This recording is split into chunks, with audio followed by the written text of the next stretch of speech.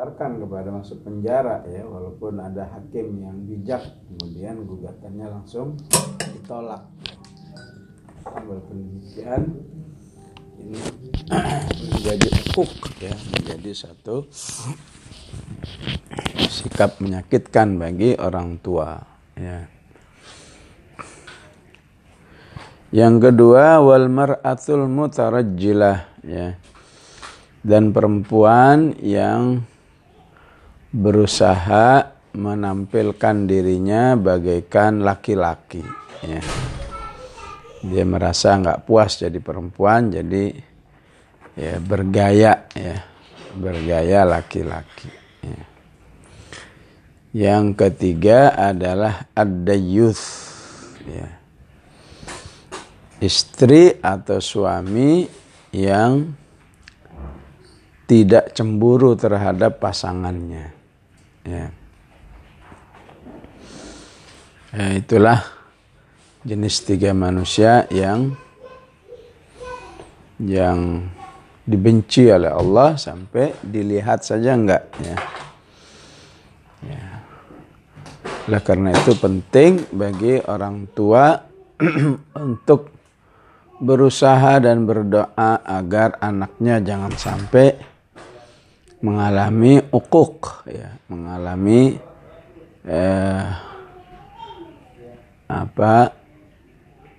penyelewengan moral dengan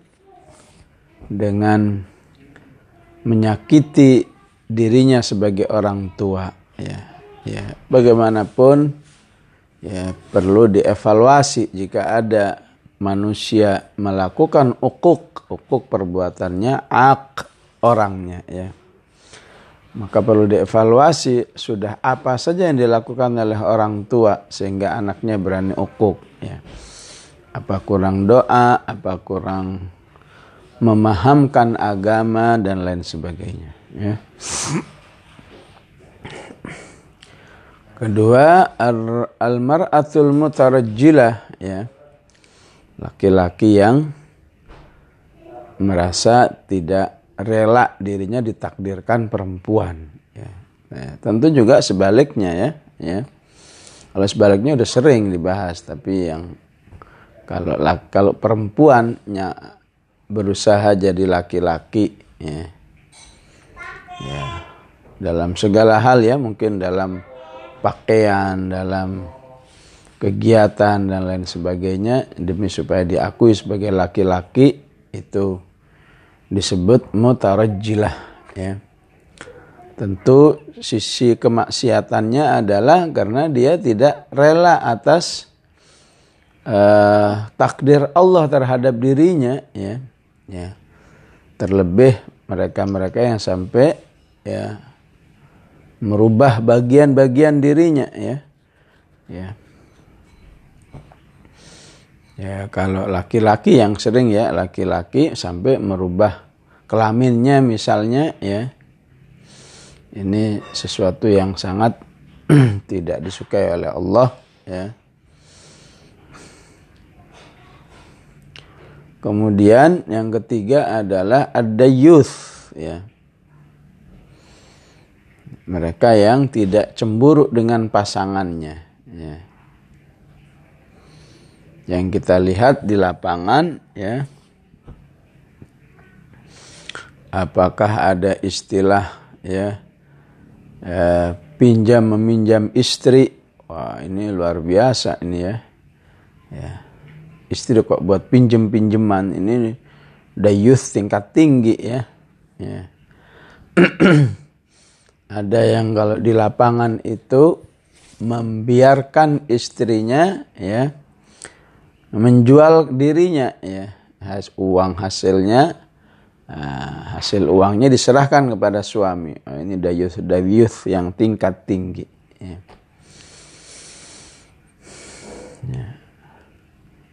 Namun kalaupun seorang wanita atau seorang pasangan itu punya sikap cemburu, maka cemburunya juga harus tetap berada di dalam rambu-rambu syar'i ya. Misalnya Umar bin Al-Khattab, ya, dia merasa cemburu kalau istrinya diliatin laki-laki lain, ya. Diliatin aja udah cemburu, saking ya begitu tinggi ghirahnya, ya.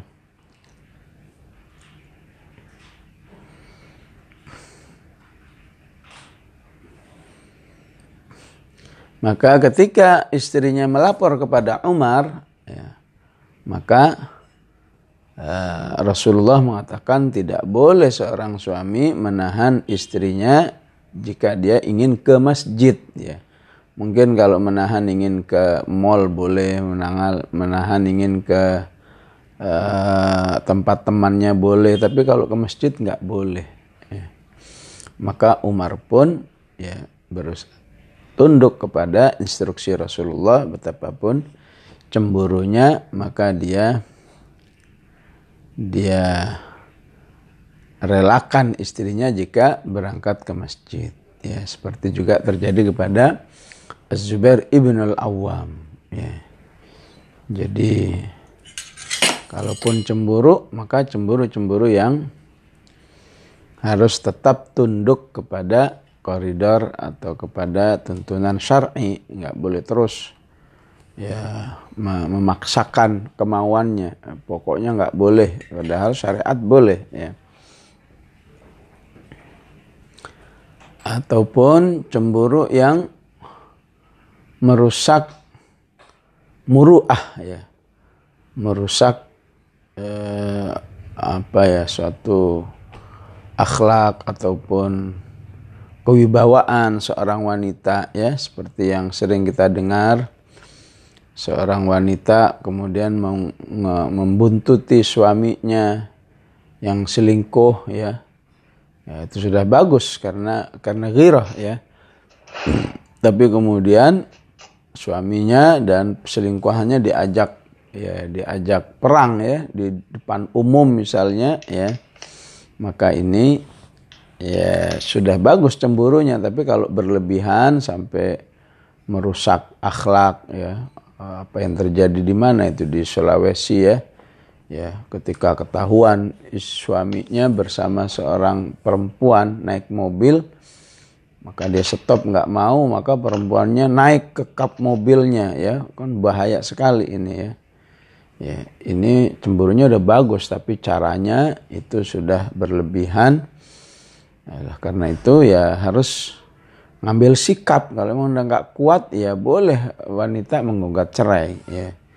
Ya, tidak kemudian mati-matian, ya, mempertahankan suaminya demi menunjukkan rasa cemburunya, ya, ataupun demi menunjukkan kebenciannya kepada apakah selingkuhan, apa pacarnya, atau mungkin istrinya yang kedua, dan lain sebagainya, ya.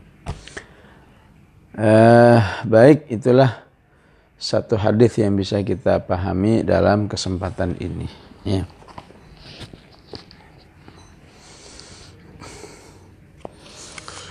Baik, bismillahirrahmanirrahim. A'udzu billahi minasyaitonir rajim. Kita lanjut ke surat As-Sajdah, ya.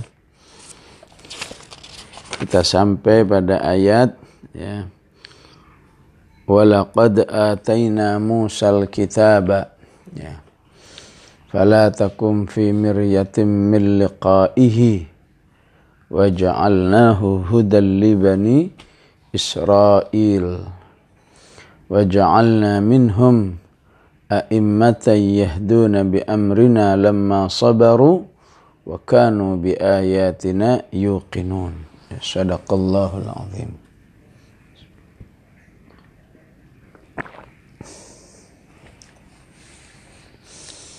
Maka pada ayat selanjutnya ini, yaitu pada ayat yang ke-23, Allah katakan, dan sesungguhnya kami telah berikan kepada Musa, ya, Alkitab, ya. Tentu maksudnya adalah At-Taurah, ya. Ya, walaupun di ayat lain kitab bisa makna Al-Quran, kitab bisa makna Injil, tapi tergantung kaitannya. Jika bicara masalah Nabi Isa ya Injil, ya. Jika bicara masalah Taurat berarti Nabi Musa alaihissalam, Alkitab. Dan sungguh telah kami berikan kepada Musa Alkitab. Ya. Walaqad atayna Musa Alkitab fala takun fi miryatin min liqa'ihi. Ya. Maka janganlah kamu ragu terhadap perjumpaan dengan siapa? Dengan Musa. Ya. Hi-nya ini maksudnya Musa. Fala takun fi miryatin min liqa'ihi. Ya. Wa ja'alnahu hudan li bani Israil. Ya. Dan kami jadikan kitab itu atau Taurah itu sebagai petunjuk bagi Bani Israil. Ya. Ayat selanjutnya, dan kami jadikan di antara mereka itu sebagai pemimpin-pemimpin, a'immatan yahduna bi amrina lamma sabaru, ya, yang menggunakan petunjuk wahyu kami, wahyu Allah maksudnya, ketika mereka sabar dan mereka adalah orang-orang yang terhadap ayat-ayat kami yuqinun wa kanu bi ayatina yuqinun. Ya.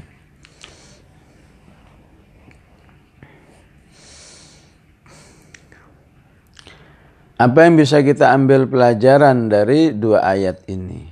Ya. Ya. Maka pertama yang bisa kita ambil pelajaran, ya, berbahagialah ketika kita menjadi pengikut, ya, pengikut manusia-manusia yang mengikuti wahyu Allah, ya, baik langsung maupun tidak langsung, ya. Walaqad atayna Musal kitab, ya. Dan telah kami berikan kepada Musa Alkitab, ya. Maka Rasulullah sallallahu alaihi wasallam juga mendapat kehormatan yang sama, mendapatkan Alkitab namun istilahnya Al-Qur'an, ya. Fala takun fi miryatin min liqa'ihi, ya. Di balik penyebutan Musa dan Taurah ini menunjukkan adanya satu kedudukan yang istimewa, ya.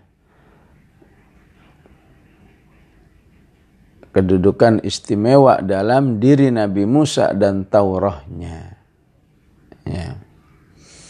Sehingga kedudukan istimewa ini terlihat dalam apa, ya? Dalam banyaknya kisah-kisah Musa alaihissalam yang disebut dalam Al-Quran, ya. Sehingga di sini ada satu kesinkronan antara Al-Quran dengan Taurah, ya. Fala takum fi miryatin min liqa'ihi, maka janganlah kamu meragukan. Kamunya di sini adalah Rasulullah sallallahu alaihi wasallam di dalam perjumpaan dengannya, ya. Ini perjumpaan di mana ini, ya, ya. Ya, perjumpaan saat Rasulullah, ya, melakukan Al-Isra wal Mi'raj, ya.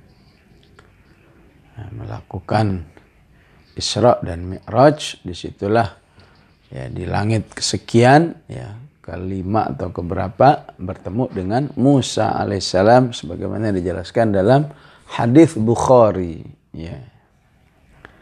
Bahkan Nabi Musa alaihissalam begitu jelas melihat diri Nabi Musa itu sampai Rasulullah mengatakan Musa itu mirip sahabi fulan, katanya, ya. Ya. Isa itu mirip sahabi fulan, ya, saya lupa hadisnya, Yang jelas betapa betul-betul terjadi pertemuan itu sampai Rasulullah bisa menyerupakan ya baik pertemuannya dengan Musa maupun Isa ya dengan sahabat-sahabat yang mirip dengannya ya. Maka pertemuan dengan Musa salah satunya dialog tentang ibadah sholat 50 waktu ya. Yang dengan usul Nabi Musa alaihissalam agar Rasulullah sallallahu alaihi wasallam minta perubahan keringanan sampai menjadi 5 waktu dan akhirnya disetujui oleh Allah ya. Ya, itulah pertemuan dengan Nabi Musa alaihissalam dengan berbagai macam peristiwa yang terjadi ya. Apakah peristiwa Nabi Musa pernah menegur Nabi Adam ya. Wahai ayah Adam katanya ya. Ya, coba kalau dulu kamu nggak makan buah mungkin kita masih di surga nih katanya ya. Maka kata Adam alaihissalam, apakah engkau akan menggugat segala sesuatu yang sudah ditakdirkan oleh Allah ya. Rasulullah tahu itu tentu karena adanya ya informasi atau perjumpaan dengan Musa alaihissalam ya. Bagaimana dengan kita yang nggak pernah berjumpa ya. Maka intinya bagi kita yang nggak pernah berjumpa agar memiliki satu pemahaman yang lengkap tentang Musa alaihissalam, karena kisah-kisah Musa alaihissalam itu kisah-kisah yang banyak disebut di dalam Al-Quran ya. Jadi aneh kalau umat Islam, umat Muhammad yang punya Al-Quran ya nggak punya bayangan tentang Nabi Musa alaihissalam ya. Bagaimana kisah Musa di surat Al-A'raf atau dari Al-Baqarah ya. Kisah Musa di Al-Maidah, kisah Musa di Al-An'am walaupun sedikit ya. Kisah Musa di Al-A'raf, kisah Musa di Yunus, kisah Musa banyak sekali ya. Di surat Hud ya. Bahkan sampai masuk juz 30 pun masih ada kisah Musa di surat An-Nazi'at ya. Hal ataka hadithu Musa idh nadahu rabbuhu fil wadil muqaddasi tuwa ya. Maka sebagaimana Rasulullah dengan Musa punya hubungan yang spesial ya, dipertemukan dengan agak lama ya, maka Allah Subhanahu wa taala juga memberikan kedudukan yang spesial kepada Nabi Musa di dalam kitab suci Al-Quran ini ya. Bahkan para ahli tafsir sampai mengatakan begini ya, pokoknya kalau ada ya surat yang awalnya ada huruf to-nya itu pasti ada Musa ya. Coba perhatikan dari surat Toha, di situ ada kisah Musa alaihissalam ya. Kemudian Tosin surat An-Naml, di situ ada kisah Musa ya. Tosimim surat Asy-Syu'ara, di situ ada Musa. Tosimim di situ ada Tosimim surat Al-Qasas, di situ juga ada Musa alaihissalam ya. Ya tentu surat-surat lain pun juga ada ya, tapi pada ayat-ayat atau surat-surat yang diawali dengan to ya, maka pastikan di situ ada kisah Musa alaihissalam ya. Mengapa demikian ya? Karena kisah-kisah Musa itu mewakili kehidupan umat Muhammad di akhir zaman ini dalam segala tantangan-tantangannya ya.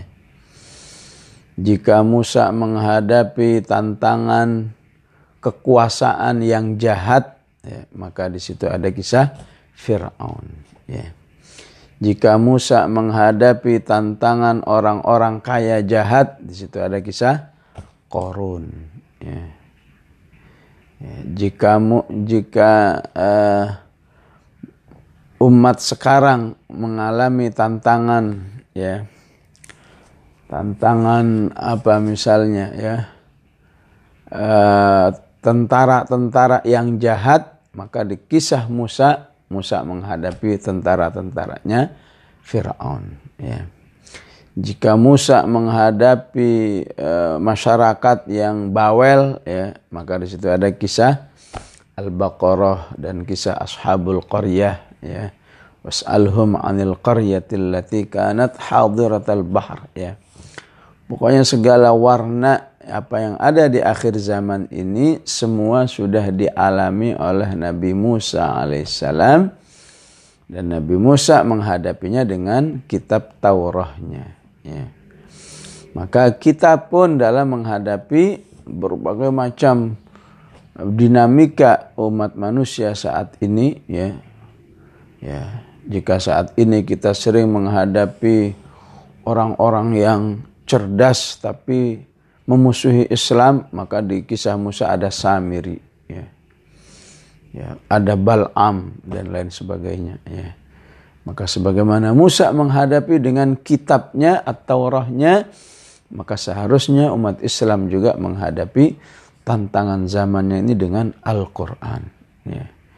Ya, sebagaimana Ahlut Taurah berhasil menghadapinya, ya, karena Allah katakan waja'alnahu hudal li bani Israel. Ya.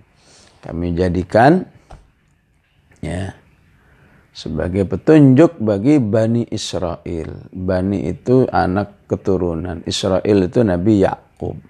Ya. Jadi Nabi Yakub, anak keturunannya ada yang taat, ada yang enggak. Yang taat dia menggunakan Taurah sebagai pedoman hidupnya. Yang enggak taat ya dia tinggalkan Taurah. Ya. Ya. Oleh karena itu perlu difahami dengan baik agar kita bisa mengambil pelajaran dengan benar, ya. Ya. Jangan sampai, ya, ditipu atau dikibulin oleh, ya, oleh apa antek-antek Yahudi, ya, ya. Misalnya apa? Misalnya, ya, antek-antek Yahudi yang mengatakan begini, ya. Kenapa sih masih ada umat Islam yang anti Israel, ya? Padahal Israel itu menempati Palestina itu kan dibenarkan oleh Al-Quran, ya. Pakai ayat Al-Maidah ayat 19 atau ayat 20, ya. Ya qaumi dukhulul ardal muqaddasata allati kataballahu lakum. Wahai kaumku, ya, masuklah kamu bumi Palestina yang suci ini yang telah Allah tetapkan untuk kamu. Ya. Ya. Yang ngomong kadang-kadang, ya, orang Arab yang tampilannya itu ngeseh banget, ya, ya. Ya pakai kutroh namanya, ya, sorban yang itu, terus pakai iqal, ya, ya. Wah, masya Allah, pakai jubah, maka orang Indonesia menganggapnya itu ulama, ya, dan videonya di-share, ya. Ya. Nah, kalau yang cuma ngerti sepotong-sepotong tentang kisah Musa dalam Al-Quran, iya banget, iya, mengapa kita harus membenci Israel dan seterusnya yang telah merampas tanah kaum muslimin di Filistin, ya. Maka apa yang diungkapkan oleh, ya, ya, sepertinya ini oleh pejabat dari mana itu, dari Arab Saudi sepertinya, ya. Ya, padahal jawabannya itu, ya, otomatis itu penyesatan atau kebohongan publik kalau ayatnya dibaca sampai, ya, sampai seutuhnya, ya. Bahwa ayat ini ya dalam penjelasannya dari ayat 19 sampai ayat 26 ya. Ya. Kalau dibaca semuanya maka ya intinya adalah memang diberikan kepada Bani Israel, tapi Bani Israel yang beriman kepada Allah ya, yang punya rasa takut kepada Allah ya. Qala rajulani minal ladzina yakhafuna an'amallah ya. Ya. Tapi kalau Yahudinya membunuh lagi, menyiksa, menindas umat Islam, ya buru-buru dirinya Islam ya. Mencintai orang Islam, tidak mendalimi orang Islam aja itu tidak dilakukan ya. Maka menurut ayat itu ya kalau dibaca secara utuh ya mereka adalah orang-orang yang ya ditolak oleh Allah ya, tidak jadi mendapatkan Filistin itu ya karena mereka membangkang kepada Nabi Musa alaihissalam, membangkang kepada nabinya ya. Dan Nabi Musa dengan Nabi Muhammad satu alumni ya. Mereka juga membangkang kepada Rasulullah. Jadi ayat 26 berlaku qala fa innaha muharramatun alaihim arba'ina sanah ya. Maka ya tanah Filistin itu ya tidak berhak lagi bagi mereka saat itu 40 tahun ya. Dan selama mereka ya belum beriman atau menegakkan atau menguasai Palestina dengan kekufuran ya berarti terus nggak berlaku ya. Ya. Ini tentu sejarahnya sangat panjang, tapi ya, saya ingin menekankan bahwa pentingnya kita mengkaji ayat-ayat Nabi Musa sebagaimana yang dijelaskan di surat Maryam, wadhkur fil kitabi Musa ya innahu kana mukhlasaw wa kana rasulan nabiyya ya. Ayat ini menunjukkan pentingnya orang-orang beriman betul-betul kenal kepada Nabi Musa dan kehidupannya ya. Supaya betul-betul tahu bagaimana Nabi Musa menghadapi ya tantangan-tantangan dakwahnya. Menghadapi penguasa, menghadapi orang kaya, menghadapi orang-orang yang intelektual tapi pembangkang ya. Berbagai macam tantangan kehidupan dakwah yang dialami oleh Nabi Musa, sehingga itu sering diungkapkan oleh Rasulullah sallallahu alaihi wasallam saat mengalami sebuah tantangan yang berat, maka Rasulullah selalu mengatakan rahimallahu Musa ya. Semoga Allah merahmati Musa, laqad udhiya aktsara min hadza ya. Dulu Nabi Musa itu disakiti oleh kaumnya melebihi dari apa yang saya rasakan ini ya. Ya, dari mana kita tahu bahwa Nabi Musa begitu disakiti oleh kaumnya, oleh Bani Israel? Ya, tentu dari Al-Quran ya. Nah, inilah ya, isyarat Allah ya. Walaqad ataina Musal kitab ya. Ya. Saat ini siapa yang memahami Al-Quran dengan baik, otomatis ya apa yang dipahami dari Al-Quran itu banyak kesamaannya dengan Taurat ya. Karena Taurat yang asli itu ya, ataupun isinya sudah diserap oleh Al-Quran sebagaimana Allah katakan fiha kutubun qayyimah ya.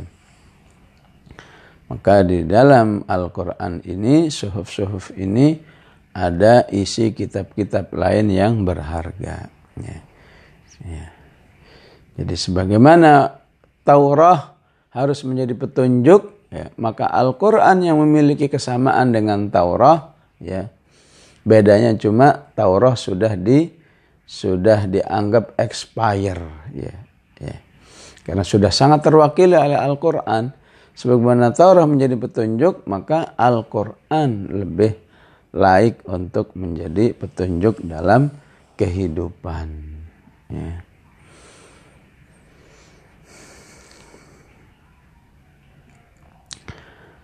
Kemudian ya, ketika umat Islam atau umat Bani Israel dulu itu betul-betul menjadikan kitab suci itu sebagai petunjuk hidupnya, ya, pada akhirnya Allah akan menjadikan mereka itu sebagai penguasa.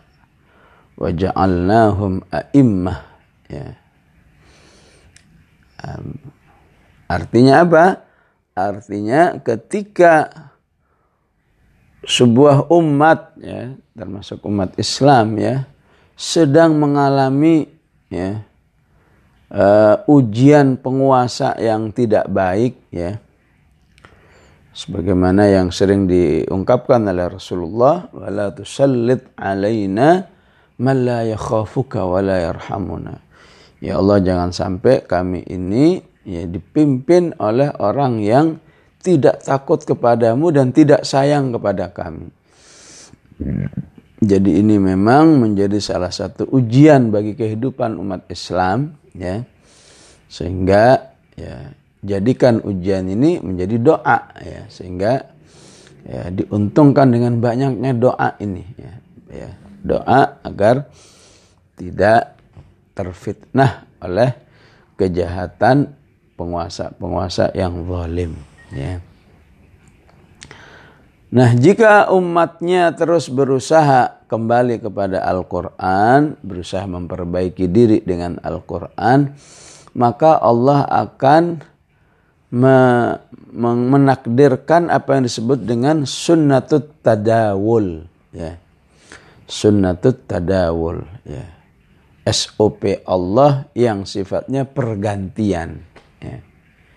Nggak akan ada yang alami kekuasaan itu, ya, ya, terutama jika kekuasaan itu digunakan hanya untuk menyakiti umat manusia, menindas umat manusia, ya. Bukankah Allah mengatakan qulillahumma malikal mulki tu'til mulka man tasha wa tanzi'ul mulka mimman tasha, ya. Jadi menjadi hak sepenuhnya dari Allah untuk memberikan kekuasaan kepada yang dikehendaki ataupun mencabut kekuasaan dari yang dikehendaki, ya. Jadi mustahil di dunia ini ada penguasa baik yang soleh maupun yang toleh, lawan katanya soleh toleh pakai to, ya, yang tanpa seizin dan takdir dari Allah, ya. Ya, jadi yang berniat jahat dengan kekuasaan bisa ditakdirkan oleh Allah, tapi dari situ dia akan dihinakan oleh Allah, ya. Wa tudzillu man tasha, ya. Ya, siapa yang ingin menjadikan kekuasaan untuk berbuat baik, maka dia akan yang dimuliakan oleh Allah. Wa tu'izzu man tasha, ya. Ya. Maka yang paling dikhawatirkan adalah, ya, berkuasa tapi kemudian dihinakan oleh Allah, ya. Ya. Berkuasa tapi kemudian dihinakan. Kenapa? Karena kekuasaannya digunakan untuk menyakiti umat manusia, ya. Ya. Seakan-akan mendingan gak usah berkuasa tapi tidak dihinakan oleh Allah, ya. Nggak berkuasa atau belum berkuasa tapi banyak mengajak umat manusia untuk taat kepada Allah, beramal soleh dan seterusnya, ya. Karena ibaratnya seperti orang yang ditakdirkan kaya tapi kekayaannya untuk maksiat, ya. Itu bahaya sekali, ya. Ya. Hanya untuk maksiat, hanya untuk bersenang-senang, nggak takut kepada Allah. Begitu kekuasaan yang diberikan oleh Allah tapi hanya digunakan untuk menyakiti umat manusia, itu bahayanya luar biasa, ya. Rasulullah pun sampai berdoa begini, Allahumma syaqqa ala ummati fashquq alaih, ya. Ya Allahumma man waliya min ummati amran, ya Allah, siapa saja dari umatku ini yang diberi amanah kekuasaan kemudian dia menyulitkan, membuat sengsara umatku, maka sulitkan hidupnya, sengsarakan hidupnya, ya. Jadi sampai didoakan oleh Rasulullah orang-orang yang punya kekuasaan tapi berbuat jahat, ya. Maka di sini menunjukkan adanya janji kekuasaan dari Allah Subhanahu wa taala untuk orang-orang beriman, ya, yang beriman dengan wahyunya dan menjadikan wahyu itu atau Al-Qur'an sebagai petunjuk hidupnya, ya. Maka Allah katakan, ya, wa ja'alnahum a'immah, ya. Kami jadikan mereka itu pemimpin-pemimpin, ya. Yahduna bi amrina, ya. Ya, karena dulunya menjadikan wahyu Allah sebagai petunjuk, maka, ya, setelah mendapat kekuasaan maka menjalankannya, ya, sesuai dengan petunjuk wahyuku, yahduna bi amrina, ya. Maka alangkah beruntungnya orang yang seperti ini, ya. Jadi dalam kehidupan ini memang ada hal-hal yang sering didambakan oleh manusia, ya. Jika tidak bijak penggunaannya itu akan lebih membahayakan, ya. Ya. Ya. Ya, kita lihatlah di lapangan betapa banyak orang yang, ya, jangankan jadi presiden, ya, jadi RT, jadi RW, jadi lurah aja rasanya semua orang kepengen, ya. Berapapun dikeluarkan biaya agar bisa jadi lurah, agar bisa jadi camat dan lain sebagainya, ya. Jadi begitu diinginkan, tapi jika yang diinginkan ini tidak digunakan untuk ketaatan kepada Allah, itu lebih bahaya daripada orang yang, ya, tidak punya kekuasaan tapi bermaksiat. Ya, itu bahaya, tapi lebih bahaya berkuasa, ya, tapi bermaksiat, ya. Sama, semua orang kepingin kaya, tapi kalau setelah kaya tidak tambah taat, itu berbahaya, ya. Semua orang kepingin ditakdirkan ada jodohnya, ya. Tapi kalau setelah ada jodohnya malah jadi peluang-peluang maksiat, maka itu lebih bahaya lagi, ya. Ya, oleh karena itu ada doa secara khusus, ya. Kalau doa kunut itu istilahnya wa tawallana fi man tawallait, ya. Ya Allah, aturlah hidupku ini pada takdir-takdir yang baik, gitulah, ya. Ada yang agak panjang misalnya atau agak pendek. Al-Kahfi ayat 10, ya. Rabbana atina min ladunka rahmah wa hayyi lana min amrina rasyada. Itu doa agar dalam kondisi apa saja diri kita itu kita berharap ditakdirkan yang baik. Jadi orang kaya yang soleh. Jadi orang sederhana yang soleh, ya. Ditakdirkan punya mobil, ya, pemilik mobil yang soleh. Belum punya mobil yang soleh. Jadi sehingga hidup ini menjadi tidak ada yang membahayakan kita untuk urusan keakhiratan kita. Dan itu harus diminta. Wa hayyi lana min amrina rasyada, ya.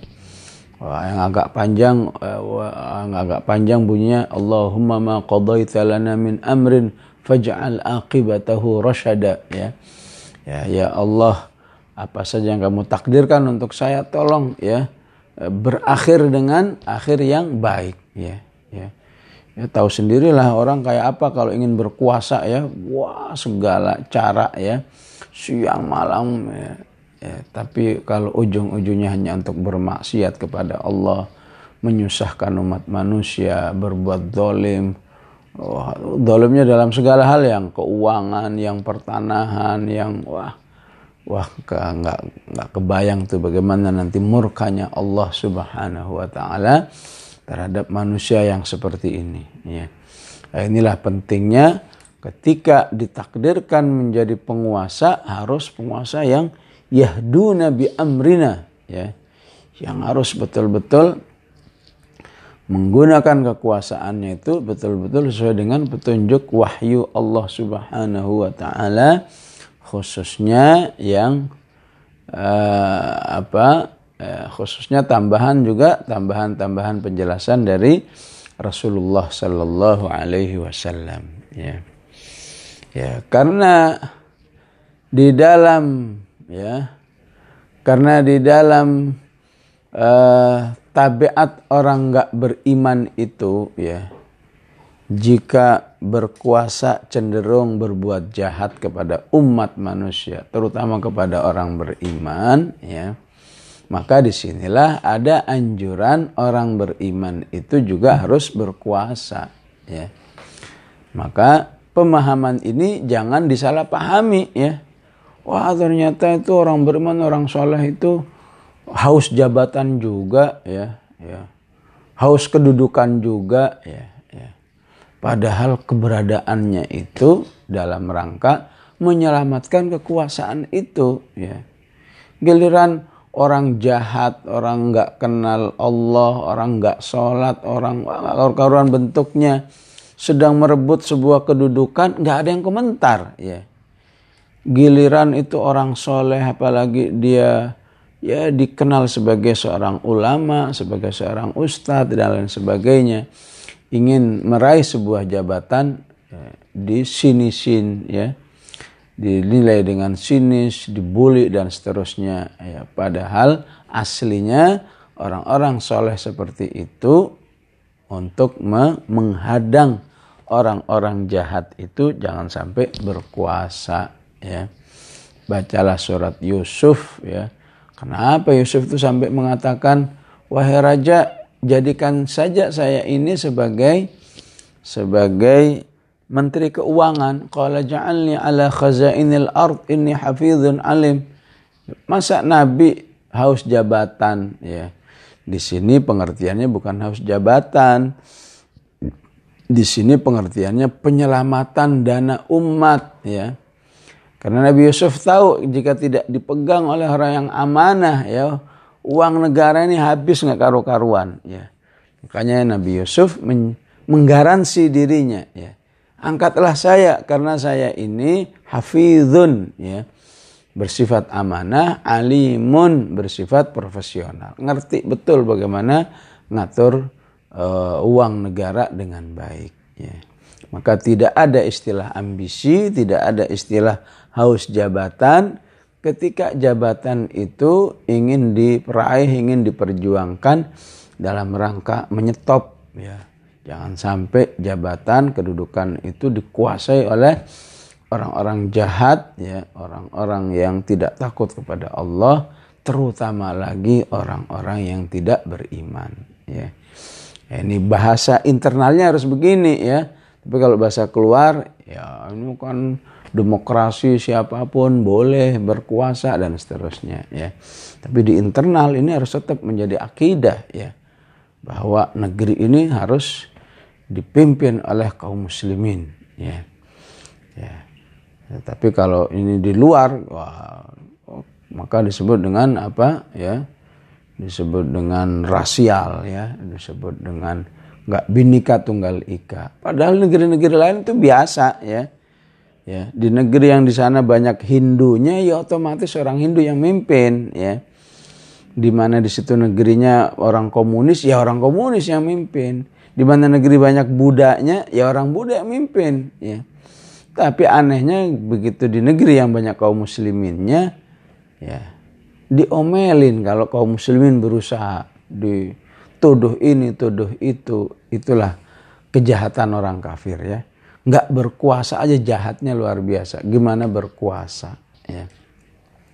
Maka penting di sini umat Islam menjadikan ayat ini waja'alnahum a'immatan yahduna bi amrina, tentang sadar politik ya. Bahwa ya, dirinya harus memimpin atau dipimpin oleh orang-orang yang taat kepada wahyu Allah, yahduna bi amrina ya. Nah, di dalam meraih kepemimpinan itu perlu proses ya. Bangun kekuatan, bangun dukungan dan lain sebagainya ya. Maka Allah mengingatkan di ayat ini ya, ada sebuah syarat yang akan menjadikan Allah menolong umat Islam itu berkuasa ya. Apa yang pertama? Lamma sabaru ya. Harus sabar ya. Harus belajar sabar ya. Jadi memang kita boleh sedih lah ya, boleh sedih jika ada ulama-ulama yang berusaha ya bagaimana negeri ini dipimpin oleh orang beriman, dia harus mengalami penjara, pembulian dan lain sebagainya. Insya Allah itu merupakan kesabaran bukti bahwa dia yang benar ya, sedang berjuang jangan sampai negeri ini dikuasai oleh orang-orang jahat ya. Di satu sisi itu kesian ya, tapi di sisi lain kita harus paham bahwa itu memang istilahnya pajak yang harus dibayar ya. Karena memang kepingin menjadi waja'alnahum a'immatan yahduna bi amrina lamma sabaru, maka oleh Allah dilatih, dihadapkan kepada kondisi-kondisi yang harus bersabar. Kenapa? Karena kalau sampai kekuasaan itu diberikan kepada orang beriman, maka dirinya sudah terlatih bersabar. Ya. Bersabar ketika menjadi kuasa itu lebih dahsyat. Ya. Karena bersabarnya itu harus melawan hawa nafsu. Ya. Sebutlah duit banyak di mana-mana, kapan saja dia perlu ada duit. Ya. Tapi kalau nggak takut kepada Allah, ya udah, kemudahan keuangan itu akan digunakan hanya untuk bermaksiat ya. Yang punya kesabaran enggak ya, saya harus bersabar menggunakan uang ini untuk ketaatan kepada Allah ya. Kalau sudah menjadi penguasa, ada militer di tangannya ya, rakyat di tangannya, kapan saja mau diapain rakyat itu di tangan dia. Kalau dia bilang sama petugas keamanan, tindas ini masyarakat ini, ya sudah terlaksana keinginan itu ya. Oleh karena itu di sini Allah katakan lamma sabaru ya, ketika umat akan atau menyadari pentingnya dirinya berkuasa, maka harus terbiasa dengan bersabar dulu, bersabar ya. Tidak ada istilah nggak berakhir ya, ketika memang meraih kekuasaannya itu dalam rangka menumbangkan kekuasaan yang zalim kepada Allah Subhanahu wa taala dan zalim kepada umat manusia ya. Modal yang kedua, wa kanu bi ayatina yuqinun, dan dia yakin dengan ayat-ayat kami ya. Kok terjemahannya beda ya. Kalau ayatnya kan mengatakan wa kanu bi ayatina, dan mereka yang sedang berjuang meraih kekuasaan itu terhadap ayat-ayat kami yakin ya. Ya, kalau dalam ilmu sastra Arab dijelaskan itu apa bedanya ya, mereka terhadap ayat-ayat kami yakin dengan mereka yakin terhadap ayat-ayat kami ya. Mungkin kalau dalam bahasa Indonesia sama aja ya. Tapi dalam bahasa Arab itu beda ya. Jadi ketika ayat-ayatnya dulu, berarti kalau ayat-ayatnya berarti kan objeknya dulu. Mereka itu terhadap ayat-ayat kami yakin ya. Berarti selain dengan ayat Allah nggak yakin ya. Tapi kalau dibalik, mereka itu yakin terhadap ayat-ayat kami ya. Tapi masih ada peluang dengan yang lain juga yakin ya. Makanya ayat-ayatnya didahulukan, menunjukkan bahwa orang-orang yang sedang berjuang ini betul-betul konsentrasi hanya dengan wahyu Allah, hanya dengan Al-Quran. Yang lain nggak bisa dijadikan sebagai pedoman di dalam perjuangannya. Kanu bi ayatina yuqinun ya. Ini banyak ya ayat-ayat yang model seperti itu ya. Misalnya qul amanna bihi wa alaihi tawakkalna ya. Apa bedanya wa alaihi tawakkalna dengan tawakkalna alaihi ya? Kalau secara terjemahan sama aja ya. Kepadanya kami bertawakal. Kami bertawakal kepadanya. Ya dia itu juga, tapi dalam bahasa Arab nggak bisa begitu ya. Kalau tawakkalna alaihi, kami bertawakal kepadanya, dan bisa kepada yang lain juga tawakal ya. Tapi wa alaihi tawakkalna, kami hanya bertawakal kepada Allah. Yang lain kami nggak mau bertawakal ya. Nah, ini juga yang dimaksud dengan wa kanu bi ayatina yuqinun, ya. Hanya kepada ayat-ayat Allah, wahyu-wahyu Allah kami meyakini kebenarannya, yang lain kurang benar, ya, atau yang lain tidak benar, ya. Nah, sehingga ayat ini terkenal, ya, syarat jika kaum muslimin ingin berkuasa, ya, dalam suatu negara, ya, ya mau nggak mau, ya, bahwa Al-Quran itu, ya, walaupun nggak diniatkan, walaupun nggak direkayasa, ya udah pasti akan bicara tentang politik, ya. Apa yang dialami di zaman Khulafaur Rasyidin, Bani Umayyah, Bani Abbasiyah, Khilafah Utsmaniyah, semua tidak terlepas dari petunjuk ayat ini asalnya. Wa ja'alnahum a'immatan yahduna bi amrina lamma sabaru wa kanu bi ayatina yuqinun, ya. Maka bacalah sejarah kehidupan di akhir Abbasiyah, di akhir Khilafah Utsmaniyah, khilafah Bani Umayyah, khilafah Andalus Spanyol, ya. Jadi kekuasaan itu kemudian hilang, tercabut setelah apa? Setelah jauh dari ayat ini. Berkuasa tapi tidak yahduna bi amrina, ya. Ya, berkuasa tapi tidak lagi, ya, wa kanu bi ayatina yuqinun, tidak lagi sabar, ya. Kekuasaan hanya untuk bersenang-senang, ya. Tidak berpikir gimana kekuasaan ini bisa membahagiakan masyarakat, bisa memudahkan masyarakat dan lain sebagainya. Pada akhirnya pasti Allah akan mencabut, diberikan kepada orang-orang yang sedang berjuang, ya, sesuai dengan versinya, ya. Yang orang lain berjuang sesuai dengan versi kekufuran. Umat Islamnya sudah berkuasa, digunakan kufur juga, ya. Maka yang paling canggih itulah yang akhirnya berkuasa, ya. Yaitu orang-orang kafir seperti yang pernah terjadi di Spanyol misalnya. Setelah 800 tahun berkuasa, ya, akhirnya lepas juga, ya.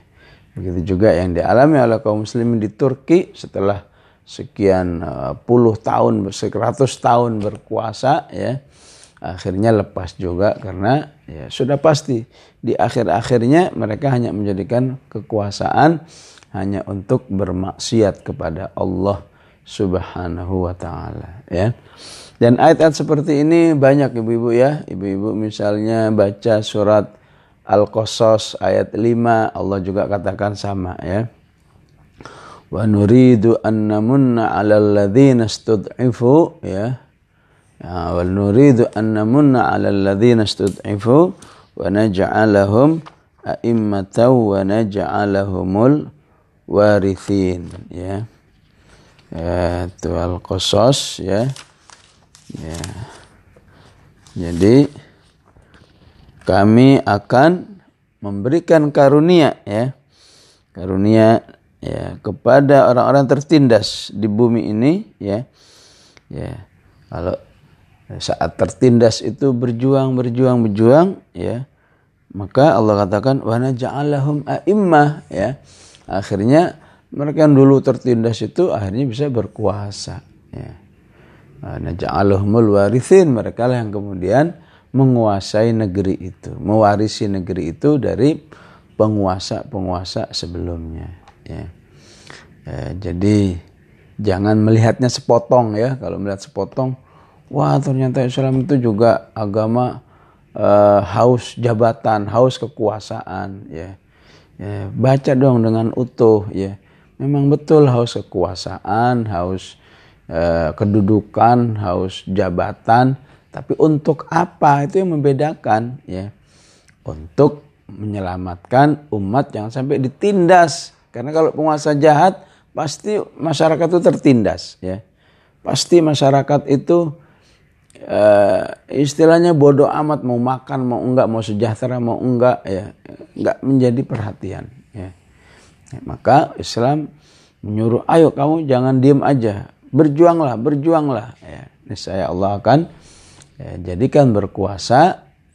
Maka ingat, Kekuasaanmu harus untuk ya, ketaatan kepada Allah dan membahagiakan umat manusia. Ya, baik ibu-ibu rahimakumullah, inilah yang bisa kita bahas dari surat As-Sajdah, 2 ayat ini dan hadis pendek tadi ya, utamanya tentang dayuth ya.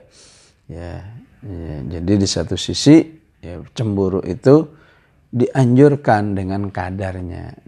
Nggak cemburu sama sekali malah dimurkai oleh Allah Subhanahu wa taala.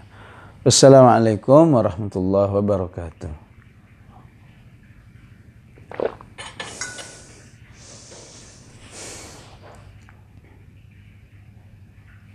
Waalaikumsalam warahmatullahi wabarakatuh. Waalaikumsalam warahmatullahi wabarakatuh. Syukran jazakallah khair Ustaz atas penjelasannya, luar biasa. Malam ini padat sekali, begitu banyak bahasan yang kita bisa ambil pelajaran dari 2 ayat ini, juga termasuk tadi dari hadis yang disampaikan. Baik jamaah sekalian, ibu-ibu yang dirahmati Allah, silahkan bila ada yang ingin bertanya, raise hand. Sementara itu saya akan bacakan beberapa pertanyaan dari chat ya Ustadz ya. Ya silakan. Ini ada pertanyaan dari pertanyaan pekan lalu nih Ustadz yang belum sempat dijawab. Baik.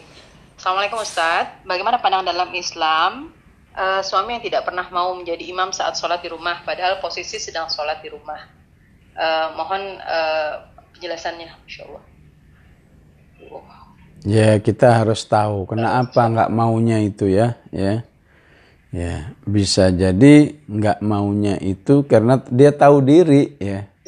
Saya ini bacaannya nggak karu-karuan dan seterusnya ya. Ya, bisa jadi kenapa nggak maunya, malas ya. Ya. Bisa jadi kenapa nggak maunya, masalah kurang pede ya. Ya. Nah, kalau alasan-alasannya seperti ini ya, tolong jangan jadi masalah ya. Ya. Tapi diarahkan ya. Ya. Oh, bacanya belum bagus, diarahkan. Ayo kamu ya. Belajar tahsin ya. Belum pede, ayo kamu tambah ilmu barangkali supaya pede ya. Kalau malas, ayo coba kamu lebih memperbaiki keimanan, barangkali bisa bisa mengatasi kemalasannya ya. Ya, tapi kalau permasalahannya memang penolakan, keengganan, pokoknya saya nggak mau ya otomatis ya susah lagi untuk bisa diberikan satu solusi ya. Maka solusinya menurut saya wallahu alam, jadi nggak bisa dipaksakan ya, nggak bisa dipaksakan kemudian istrinya jadi imam ya. Maka dia harus bisa paling nggak mendidik anaknya dengan baik ya. Dipersiapkan anaknya dengan baik ya. Siapa tahu Allah berikan proses belajar yang cepat ya, sehingga 6 tahun ya, sebutlah sudah hafal juz 30, bacaan sudah bagus ya, maka betapapun dia 6 tahun atau kurang dari itu, kalau sudah laik dia berhak jadi imam ya. Nah, itu solusinya ya. Wallahu alam. Makmumnya sah ya Ustaz ya? Dengan makmumnya sah ya walaupun belum balik gitu. Oh, sah, tetap sah ya. Belum balik, bahkan kalau saja imamnya fasik misalnya sah ya. Mungkin suaminya jadi imam tapi suaminya naudzubillah, nasallallahu lana wa lakumul afiyah, suaminya sebetulnya peminum misalnya, tapi kalau jadi imam fasik ya sah juga ya.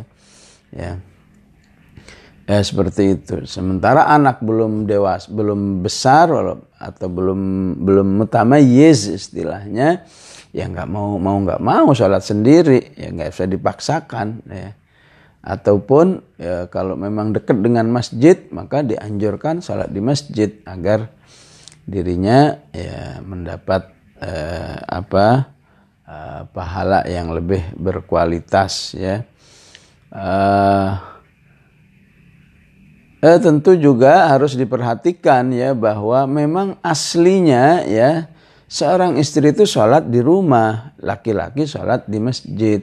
Ya, aslinya begitu ya. Tapi dalam kondisi kayak pandemi ini